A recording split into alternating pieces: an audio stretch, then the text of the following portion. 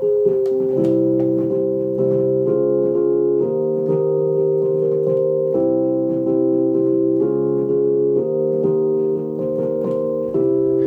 to C-Lab, the customer education laboratory where we explore how to build customer education programs, experiment with new approaches, and exterminate the myths and bad advice that stop growth dead in its tracks.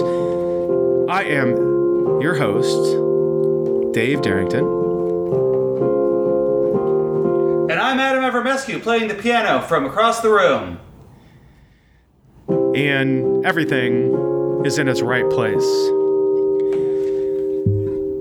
That's right. All right. Why are we playing music? All right, Adam. Well, we're getting into the holiday season here, and that means it's a chance for us to take some time with our families and reflect on the year. In fact, we're going to be reflecting on the entire decade.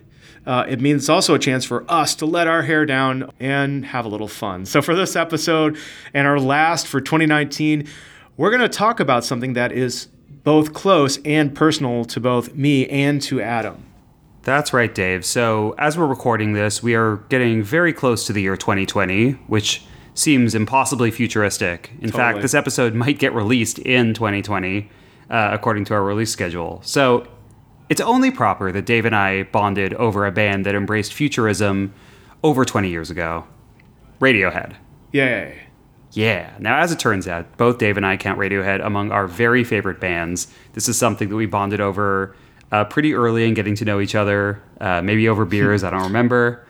And for those of you unfamiliar with the band, they're a 5-piece experimental rock band from Oxford, UK, who have been releasing albums for... I said they embraced futurism over 20 years ago, but they've actually been recording for longer than that. They've been releasing albums for nearly 30 years, Dave. Yeah, it's remarkable. I mean, they have the staying power of the Beatles and other great classic bands. I would agree. So, Dave, how did you first get into Radiohead? I think this is a great story, Adam. So at the time, let's roll back. Not to pat yourself too far on the back. It's a fun story. So, what was it? 1993. I had just quit my first job and had a new job. I was working in a small environmental laboratory in Kentucky, of all places. I'm moving back to St. Louis. And I was driving back to St. Louis, which was where I was born and raised.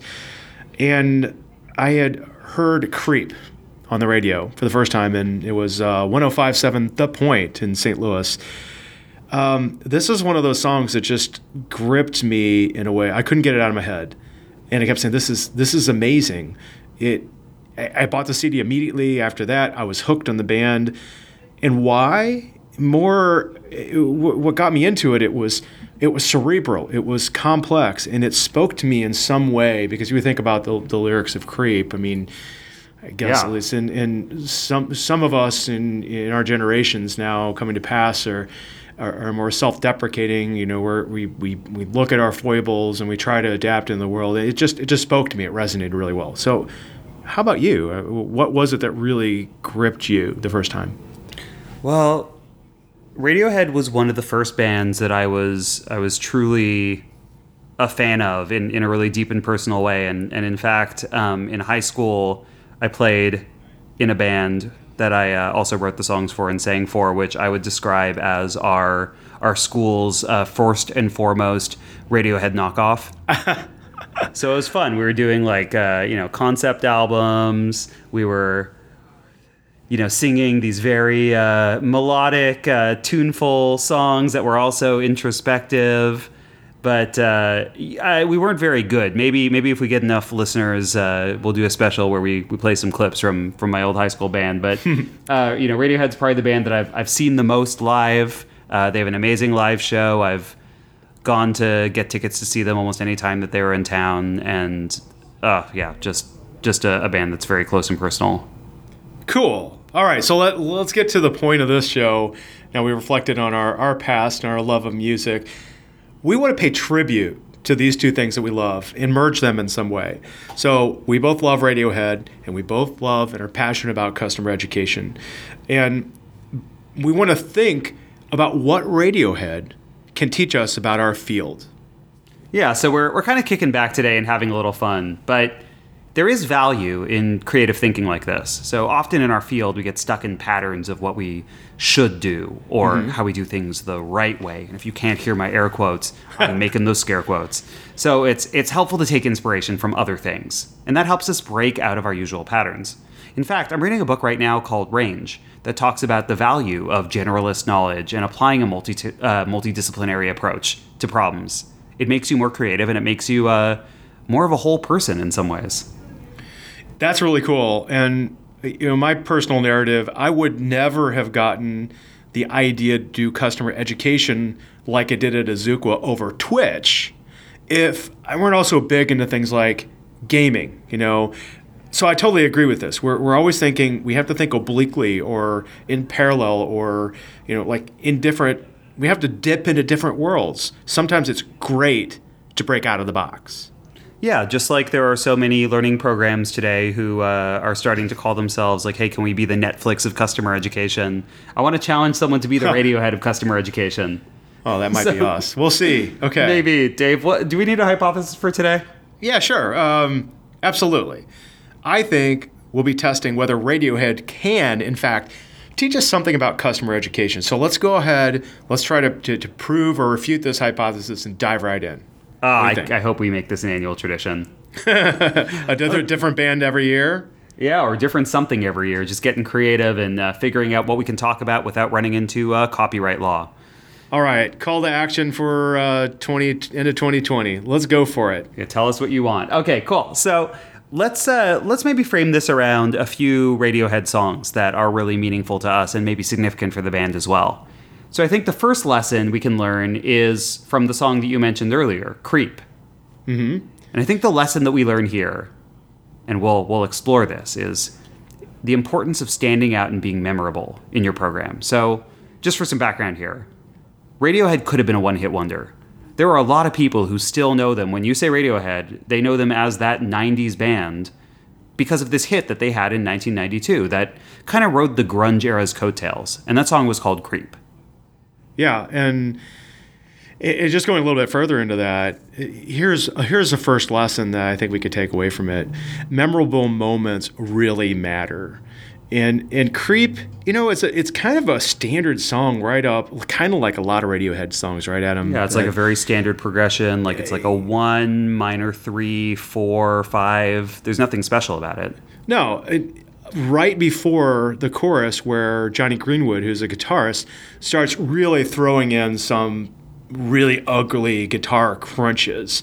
Yeah. Try to do a clip of that if we can. I don't know if you do that on the piano. I can't do it on the piano, but go listen to the song. Pull it up on Spotify. Maybe pause us for a moment. Go over to Spotify, listen to the song Creep, and you're going to hear this point right before the chorus. It sounds very pretty, very melodic, and then all of a sudden you're going to hear this crunch like, chugga, chugga. Yeah, it's like you're hitting something. Well, he physically is, because Jonny Greenwood is known for his really aggressive style of play on the guitar, in contrast to the wonderful, beautiful melodic stuff that he does too. And that disparity, I mean, that's kind of like dipping into neuroscience, right? It's memorable because now you've got my emotions stirred up, and I can't not think about this. People. Wasn't it in here? He was actually trying to ruin the song because he thought it was just so plain Jane generic, and he wanted to give it more personality. Yeah, because the band at that time was a little more grungy, a little more of its era. Jonny Greenwood, very, very artsy, creative guy, very high ambitions about how he comports himself. And in fact, you can hear some of his soundtrack work, and he's clearly a genius, but I think he thought this song was probably beneath the band and that they were selling out, so he was trying to ruin it. Yeah. So, memorable moments, right? Most people, when they remember this song, they might remember the lyrics from the chorus. Obviously, choruses are very memorable moments, but what a lot of people remember are these guitar crunches. So what we have to remember as customer education professionals is, in our content, people aren't always going to remember the whole song, so to speak, but what they will remember is memorable moments. Yeah, and here's something from my own story. When I'm making content, and go back a little bit, like at Gainside, I was pretty vanilla, and some personality came through. But a lot of times when we're preparing videos and such, we're going by a script and we're kind of speaking somewhat drab, and not monotone, but In this lesson, you will learn how to. in robot, yeah. But one of the things that I did at Azuqua that I thought was interesting is that I did a lot more marketing-y type videos, and I really worked on my dynamic vocal range in talking, and I tried to do things and interject things that were showing my personality, and that puts me in a position of vulnerability because somebody can say, "What the heck are you doing?" But people wake up, people see that, even if you don't like it, that interjection of personality is an opportunity for education, and it's interesting. You've got your own flavor, and sharing things like learning objectives in your first slide is just like basic 4-chord songwriting. So what we're saying here is that in these memorable moments can be stirred up by all kinds of things: the emotional nature of it, your own personality.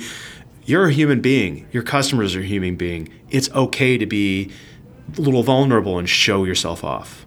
Yeah, I agree. Often if I'm ever in the position to write the first version of an academy, like I did at Optimizely and at Checker, I usually put in a few little cheeky comments to give it a little more personality. And some people are like, "Oh, was that just to check whether we were paying attention?" I'm like, "No, it's to show you that this is written by a human who's talking to you as a human." Yeah, I think Slack does this very well in our marketing copy and our product copy as well. That's awesome. Yeah. So we have another lesson to learn, I think, from Creep, which is don't rest on your laurels. In customer education, we do this quite a bit. And maybe this one isn't customer education specific, but it's also just a good life lesson. Radiohead could have continued making music that sounded like it was from the early 90s, and it probably would have flamed out as a one-hit wonder. People knew them as a one-hit wonder for a really long time. They weren't. What? Well, they weren't. I mean, they'd been producing other things. You just heard one song. Well, a lot of one-hit wonders are that way. Think about like Midnight Oil, Beds Are Burning. They're a one-hit wonder, but those guys have a super extensive catalog. Or even Chumbawamba. Everyone knows them for I Get Knocked Down, but those guys have like 30 albums. Yeah, that's crazy. That are deeply political. And Radiohead could have been that, right? But what most fans really love them for isn't their first album. It's the experimentation that they did later in their catalog, where they started to embrace electronics and ambient music and trip hop before a lot of rock bands did. And they were playing with song structures in really interesting ways. Well, so I think I told this to you, but I definitely haven't told the audience. I had originally started university as a dual major in music and physics.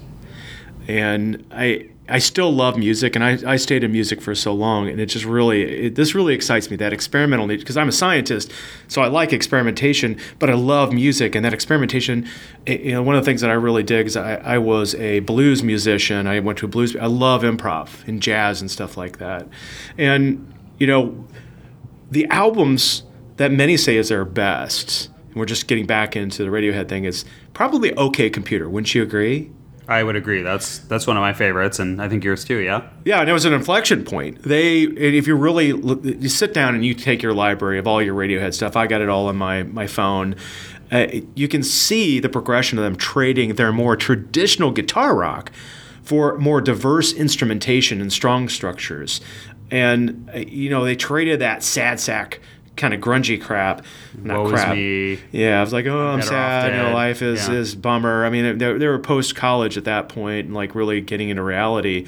And they started trading that in for some thoughtful commentary on, oh my God, I mean, Adam, you and I and a lot of our audience have grown up in this era of technology. That's why we're in this market of customer education, which is all about technology.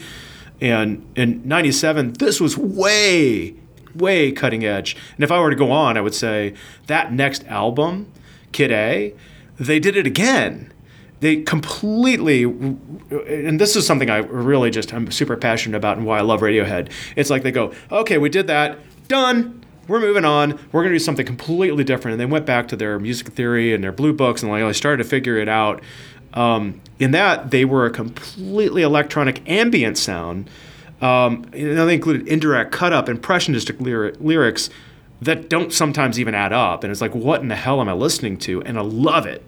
I mean, it's almost like it's like expressionist painting in some ways. It doesn't tell you go from the band in 1994 singing I'm Better Off Dead as a chorus, right? Tom York is standing in front of a crowd who's all singing this back at him, and he realizes, oh my gosh, like, is this the message I want to be sending into the world? Completely reinvents themselves, singing about technology on OK Computer. And then they're basically an ambient band by 2000. Mm-hmm. This is, 6 years, I think? Yeah.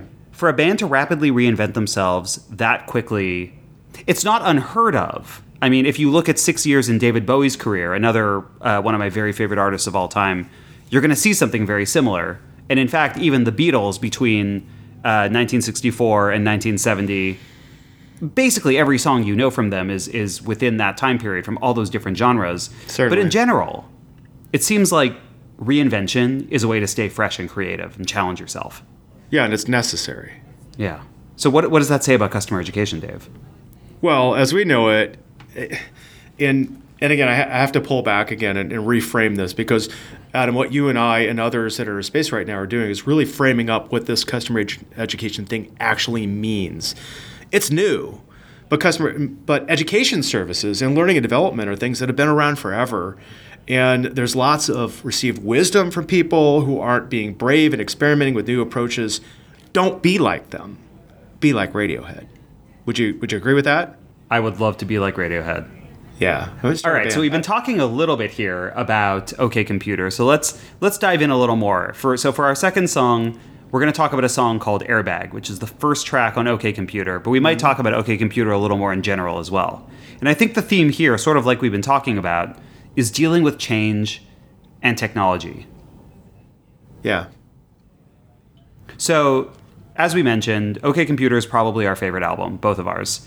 And part of the reason why it's a lot of people's favorite is that the music really balances that guitar-driven sound that Radiohead started with more layered production and instrumentation. Their producer Nigel Godrich, an amazing producer. He's also done work for Beck and countless other bands. But it really helps them, even though they continue to switch from genre to genre, helps them continue to sound like the same band. But this is a big step forward for a band who basically was a guitar rock band, and now they were embracing sampling, and there were trip hop songs on there. And that's noteworthy in itself, because if you're passionate about innovation, try it out. Radiohead wasn't the first band making this type of music. They were taking cues from other bands they were listening to at the time, other artists like DJ Shadow, right? But they were never afraid to embrace new genres and also make it their own, make it sound like Radiohead too. Yeah, and I remember seeing some bootleg stuff with DJ Shadow partnering with Radiohead and making some really trippy type stuff.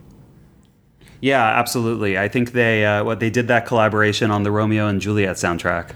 Yeah, and I don't know if I'm out of place right now in saying this, but I recall buying an album that was called like Everybody Can Play Radiohead, and it was a whole bunch of other artists covering Radiohead songs in slightly different ways.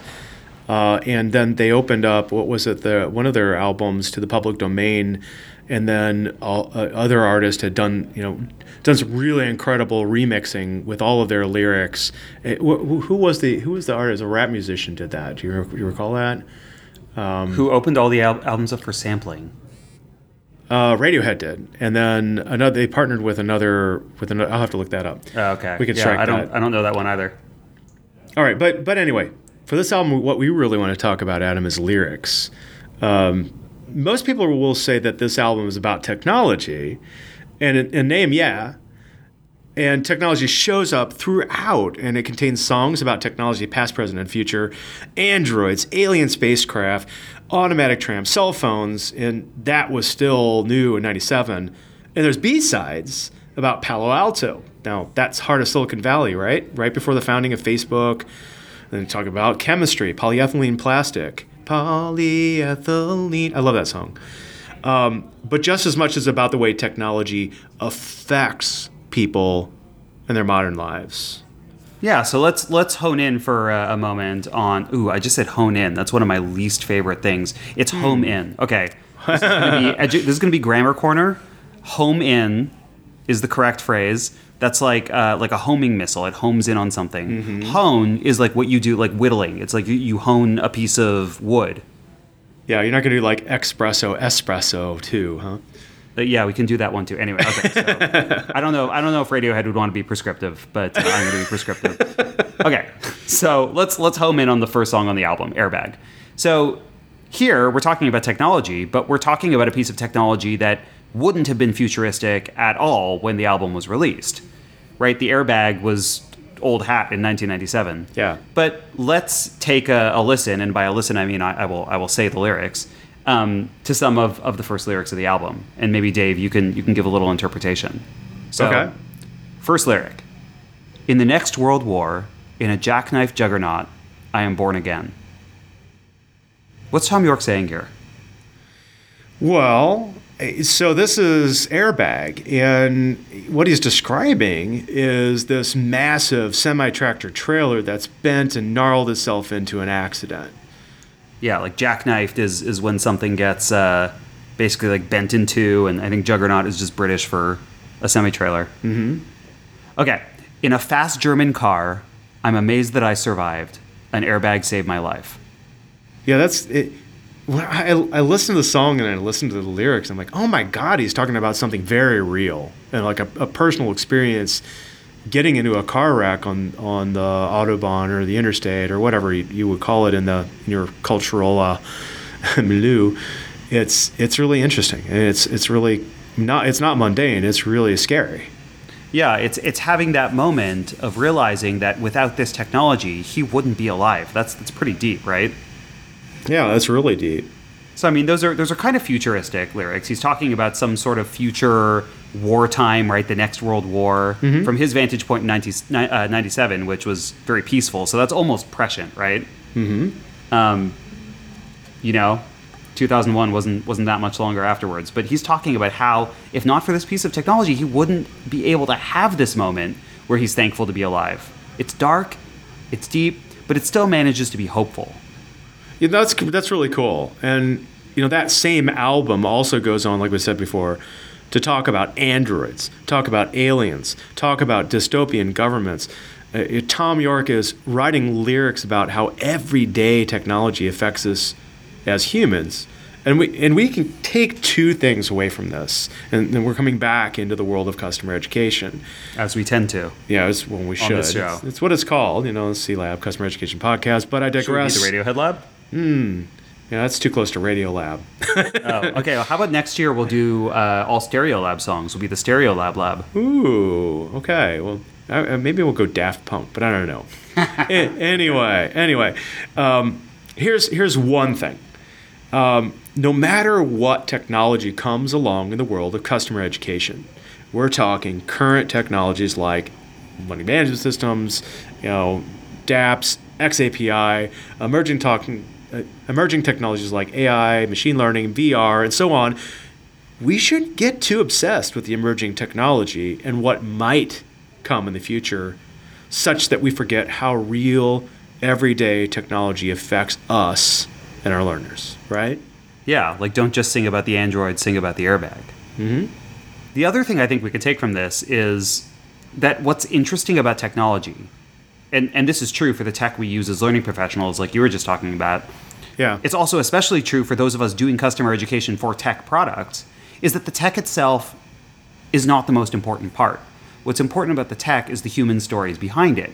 Tech matters only as much as it affects the people using it. So OK Computer has aged incredibly well, not just because of the fresh production, Nigel Godrich, all those great memorable guitar and keyboard lines, but because there isn't a lot of dated speculation about what the future technology will be like. Like there's a Billy Idol album called Cyberpunk that has not aged well at all because he's describing a future that just never came to pass, right? So it sounds really dated. But this Radiohead album, it's about people's reactions to technology. Are they thankful? Are they depressed? Are they optimistic? That's what matters in the songwriting. Yeah, I would agree with that. And something I really like about this as well is that, okay, let's just go down to brass tacks. We have this continually expanding palette of tools at our disposal. And I think that's something that we can, and I know I do, you get kind of staid and monotone in the palette that you tend to use. That's why at Azuqua I broke out of that box and said, let's try this Twitch thing that I've played with for gaming. You want to do something? We can try new things and reach people in new and novel, interesting ways, or not.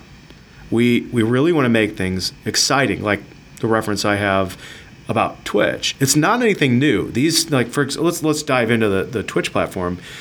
Twitch is a video platform, and it's wrapped around internet relay chat, right? They've kind of dusted it off and embedded it in there, and they've made this really slick interface. Nothing there is new. It's just a way that is delivered and all the mechanisms behind it that makes it so compelling and interesting to work with. So this changes how we do education. Something that just came to mind, too, is going back to Michael Allen, and one of the things I was reading in is one of his books. I don't remember the name of the book off the top of my head right now, but he was talking about making e-learning for the very first time on computers, and how they had very limited resources. Bandwidth was low, the processor was very weak, memory was limited, and still they made these amazing, engaging things, e-learning experiences out of this technology, even though it was limited. And it was really cool because it's the first time anybody can do it, but it still had to be done right. You can't just go into something and just try to see what sticks on the wall without having some failure. Yeah, I mean, I can only imagine. A lot of that was before my time. I wasn't there during the floppy disk era of e-learning. But think about this, right? Like 1997. This is when this album is being recorded. Right. What did e-learning look like in 1997? Gosh, many of you remember who are listening. It was definitely not anywhere like it is today. It was a lot more slow, hard to do. I mean, I remember seeing some training content online. It was just kind of sucked. Yeah, and the world is so much different now. But that album remains fresh and has stood the test of time. So I think that takes us then to our third one is actually two songs that I think are kind of in conversation with each other, but we'll use them both as examples. The first is a song off the 2001 album Amnesiac. It's called Pyramid Song. And the other one is a song off the 2000, I'm going to get this wrong, 2007 or 2008 album In Rainbows. It'd be nice if I actually wrote down what year that album was released. It's okay. Fans will know. You can Google it. Fans will know. The true fans will know. Only true Radiohead fans will know. Anyway, I think both of these show us the power of schema. Yeah. So let's go back to the year 2000, right? We talked about Kid A being this second big reinvention for Radiohead. Mm-hmm. And in 2000 and 2001, Radiohead released both Kid A and its sister album, Amnesiac. They were two albums recorded during the same sessions. They could have been released as a double album if they wanted to, but they showed remarkable restraint in not doing that. But both really marked that radical departure from their rock roots. The albums as a whole mostly abandoned the guitar sound that the band was known for in favors of synths and electronics and ambient sounds. They had this crazy instrument called the En Martineau, which was, I think, like the world's earliest synth, something like that. Yeah. But one of the most well-remembered songs from this era is called Pyramid Song. It's a plodding piano ballad where Thom Yorke sings angelically about a dreamlike state. Again, it's very impressionistic. Mm-hmm. And to make the song even more dreamlike, it's not just the lyrics and the way that he's singing, it's also the music. The song is in a very irregular time signature. It's very difficult to count. And to prove that, I'm going to play it. Do it. On the piano. And I want to see listeners, let's see if you can count along with this song. We're going to have to get out our time signature counting and clapping like we did in early band. Yeah, exactly. Well, so let's actually before I play it, let's talk about musical counting for people who aren't let's musicians, do that. Right? Like, I'll take how do this you one. how do you count music, Dave? Yeah, so most songs traditionally, and again, those of you who had the band experience or played piano or what have you, most songs have a 4/4 beat. It's 1, 2, 3, 4. 1, 2, 3, 4.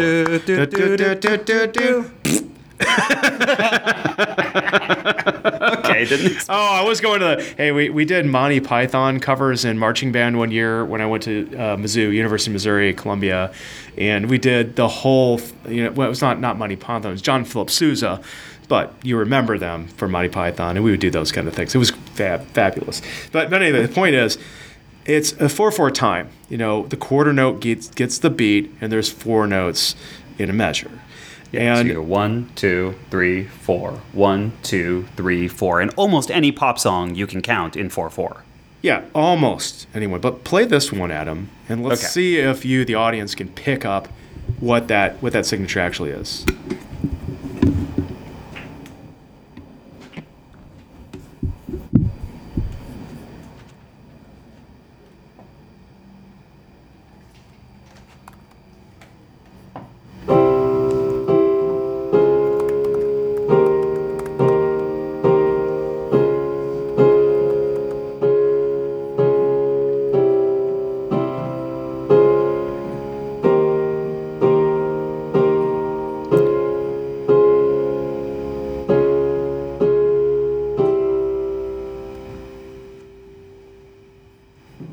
Very good.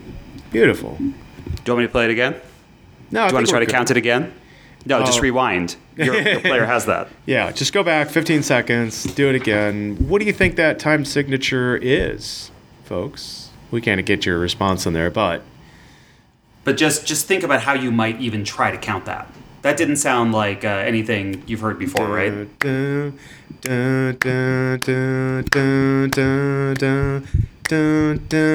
Yeah, it's like I'm not seeing where the clear demarcations. So it sounds to me like there's many different time signatures in there. Yeah, or what you might call mixed meter, and that's how a lot of people interpret the song. So what was they think? So mixed meter is like when you might have like a measure of 3 and then a measure of 4 and then a measure of 3 or something like that, right? So you could count it as 1, 2, 3, 1, 2, 3, 4, 5. But that's actually not how the song is counted exactly, is it? No. It sounds like it's irregular or in mixed meter because Radiohead is actually obscuring the time signature from you. They're being cheeky. How they count the song is not how you hear the song because it's moving so slowly. And by the time the drums come in, you're super confused because you've already been counting it in a weird way or not counting it. So you're mostly just confused by that point. Yeah. If you speed up the song, have you ever listened to the song sped up, Dave? I've listened to that YouTube channel where they take Radiohead songs and slow them down by 800 times, but I haven't seen the sped up version of it. Okay, I mean the slowed down ones are fun too, but you can definitely go to YouTube and search for Pyramid Song sped up. But let me give you an opportunity. I'll just play it on the piano again and see if you can figure out what's going on here.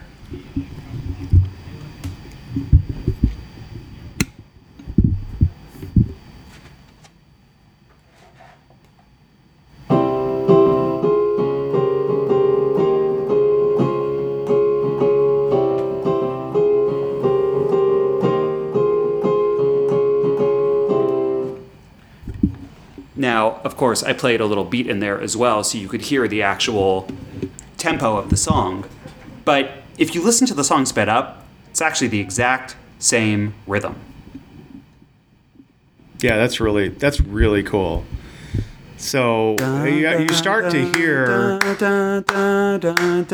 It's in 4/4. Well, yeah, it actually 4/4 with a twist, because if you look out and do your research, it's kind of you remember the term swing eighths, jazz? Yeah, it's swung. It's swung 4/4. Some people might even call it 12/8. But so you might. Well, no, it's not a shuffle beat. But it's kind of a swung. Yeah, so you might count it like if you ever hear a jazz song where the beat's going like, it's almost got that kind of beat going. Yeah, so if you bring it back, it sounds irregular. They're obscuring the time signature. It's actually 4/4 down underneath. And the thing about this is, the thing about this band that I love so much, actually when I think about it, Genesis, I don't know if you're a fan of Genesis too, but Genesis had songs like Apocalypse and 7/4 and all these weird 3/4, 9/4 time signatures, and that irregularity, that bizarreness, and that obscuring the fundamental, rhythm it really taps into your dopamine network. It's just really cool. You occasionally hear some songs that really manage to get into the groove of an irregular time signature. Like I think one of the most obvious ones that I can think of is the Mission Impossible theme. Dun dun dun dun dun dun dun dun. How do you count that? 1, 2, 3, 4, 5. 1, 2, 3, 4, 5. 1, 2, 3, 4, 5. Yeah. Anyway, so Radiohead's obscuring the actual beat from you. And this isn't the only time in their career that they've done this. They've done this multiple times. So, On In Rainbows, which, now that I'm looking at my notes, was released in 2007. Mm-hmm. They do something similar. Thank you. I researched this one. They do something similar on a song called Videotape. Now, you can actually see a video on YouTube called The Secret Rhythm Behind Radiohead's Videotape, where they give a much more in-depth breakdown of this than we'll give on this podcast. But they try to unravel the mystery of why, during a live performance, Thom Yorke can't seem to start playing piano at the right time. You reminded me of this clip too, Dave, right? Yeah, I watched it actually not that long ago, and he really struggled. And he basically no, just wait, just stop. And it's like, all right, give me a beat. Give me a beat. And the drummer started to tap it out. And then he's like nodding his head. And then finally he gets on it and he's with it. But it took him a while. And he had to actually, and that's a real vulnerability right there when you stop a concert. And he's like, I need a moment. That was really cool. Yeah, definitely a moment of really strong vulnerability. And then you watch them actually playing the song. And then you look over there and Colin Greenwood, who's usually the bassist, but I think on this song he's playing some sort of little synth. He looks like he's at a rave. He's dancing to this really slow plodding song in a way that seems super energetic. But it doesn't match up with what's actually happening, the music that's coming out. Yeah, like here, I'll play what the song sounds like.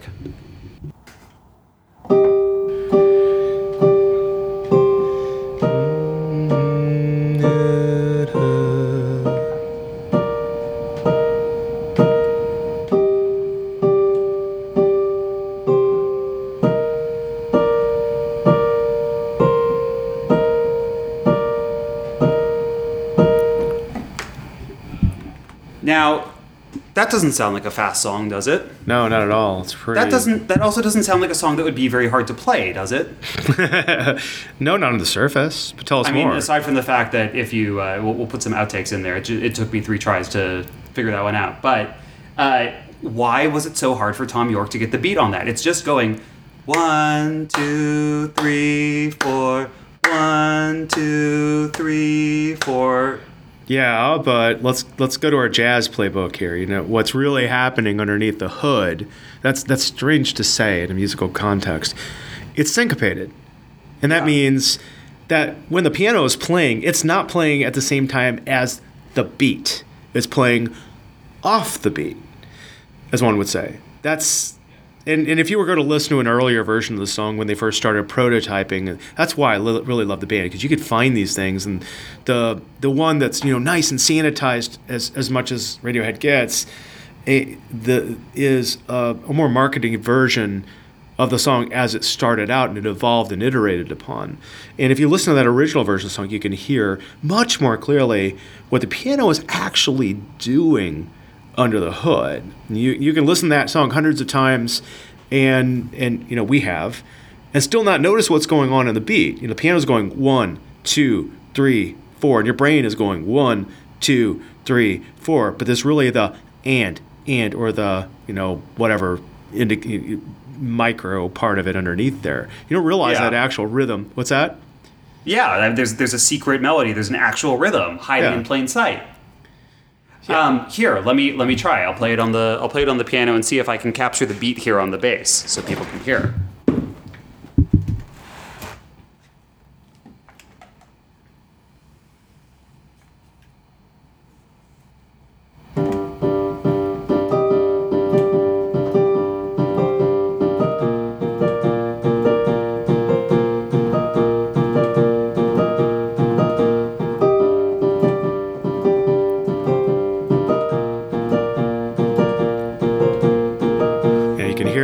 actual rhythm is hiding in plain sight now when he exposes the bass part of it, which is on the beat. And that's why you saw Tom struggling so much, because his brain got to thinking like your brain would, and you're actually thinking the 1, 2, 3 is on the beat that he's playing, whereas it's not. And here's the lesson. Here's a lesson. This shows the power of, as Adam said, the schema. And often as customer educators, we sit down and we're working, and we're doing this again right now with our new companies. You're working with subject matter experts. They have such deep knowledge of your product and what you're trying to do that they often forget what it's like to learn the subject for the first time. So I start leaving out details and assumptions, and that means that someone learning for the very first time can't keep up. They're advanced and thinking about the syncopation, and really what's happening under the hood is there's a meter underneath all that, and it's almost like that SME is hearing a beat in their head, but that doesn't come over and translate to the learner, and it sounds not like the beat they're actually playing, but the beat they'd expect to hear. Yeah, like the learner is hearing 1, 2, 3, 4, and then Colin Greenwood is over there just dancing his heart out because he's hearing right, because that's the beat. He can hear it. That's the actual beat of the song. Now, okay, Radiohead gets to play with our expectations like this because they are a willfully obtuse rock band that has sold millions of albums. They get to call the shots. They released on this exact same album that Videotape is on, In Rainbows, they released it with a pay what you want model. Again, Radiohead innovating. They can challenge us to listen more deeply because they're making art and entertainment.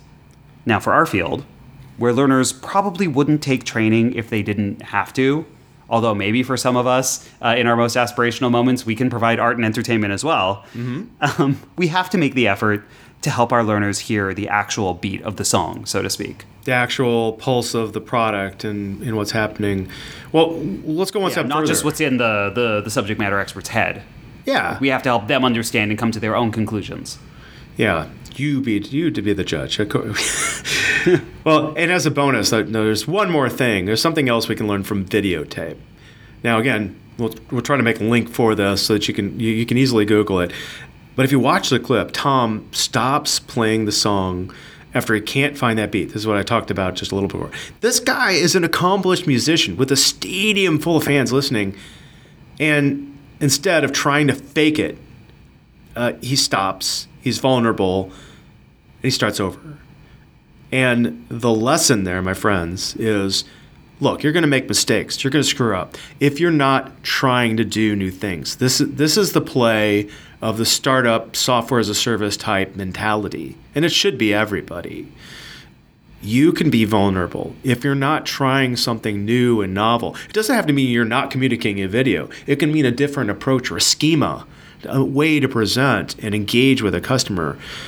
We often, as CE professionals, feel like we always have to put our very best on stage. And I'm going to tell you, one of the coolest things I've ever seen is when I just dropped, and again, I go back to the story I told about Twitch. At Azuqua, I decided I'm going to use this different platform. Nobody's ever done this like I'm going to do it. I'm just going to try it and see how it works. And it worked. And it was amazing. And it was a lot of fun. And it was a new and novel way to engage with an audience. But I screwed up quite a few times in doing that until I got it right. Absolutely. We have to be vulnerable. We have to be unafraid to experiment with new approaches, and that is going to involve failure. It means that sometimes we're going to start the song on the wrong beat, but that's okay. Yes. That doesn't make the audience think any less of Tom, doesn't make us think any less of Radiohead, and it won't make your learners think less of you as long as you're surrounding those occasional missteps with ambition and a quality product. Cool. So, well, this was fun. We're definitely going to have to make this a tradition. Yeah. I hope listeners enjoyed us just goofing off a little bit and talking about a band that we both care personally about, but also hope that this sparks some lateral or orthogonal thinking around customer education as well. Cool. What's your Radiohead? Go out and find the thing that inspires you in a way that might be a little unconventional. Yeah, try something new, novel, stick to your roots, but experiment. Try new things. That's the CLAP way. That's why we always say, educate, experiment, and find your people. But before we say that, because that's our sign off, you're probably listening to this in early 2020. So happy 2020, everyone. Happy New Year. We're so happy to have you here in the lab with us. I was about to say the C-Lab family, but I think it's actually the lab assistants or the scientists. We're a team of scientists. That's what we all are. We will be moving to releasing monthly for a little while here in the new year. But fear not, we've got some great content coming up. We have some very exciting interviews lined up. And in the spirit of experimentation, some new formats that we haven't tried before.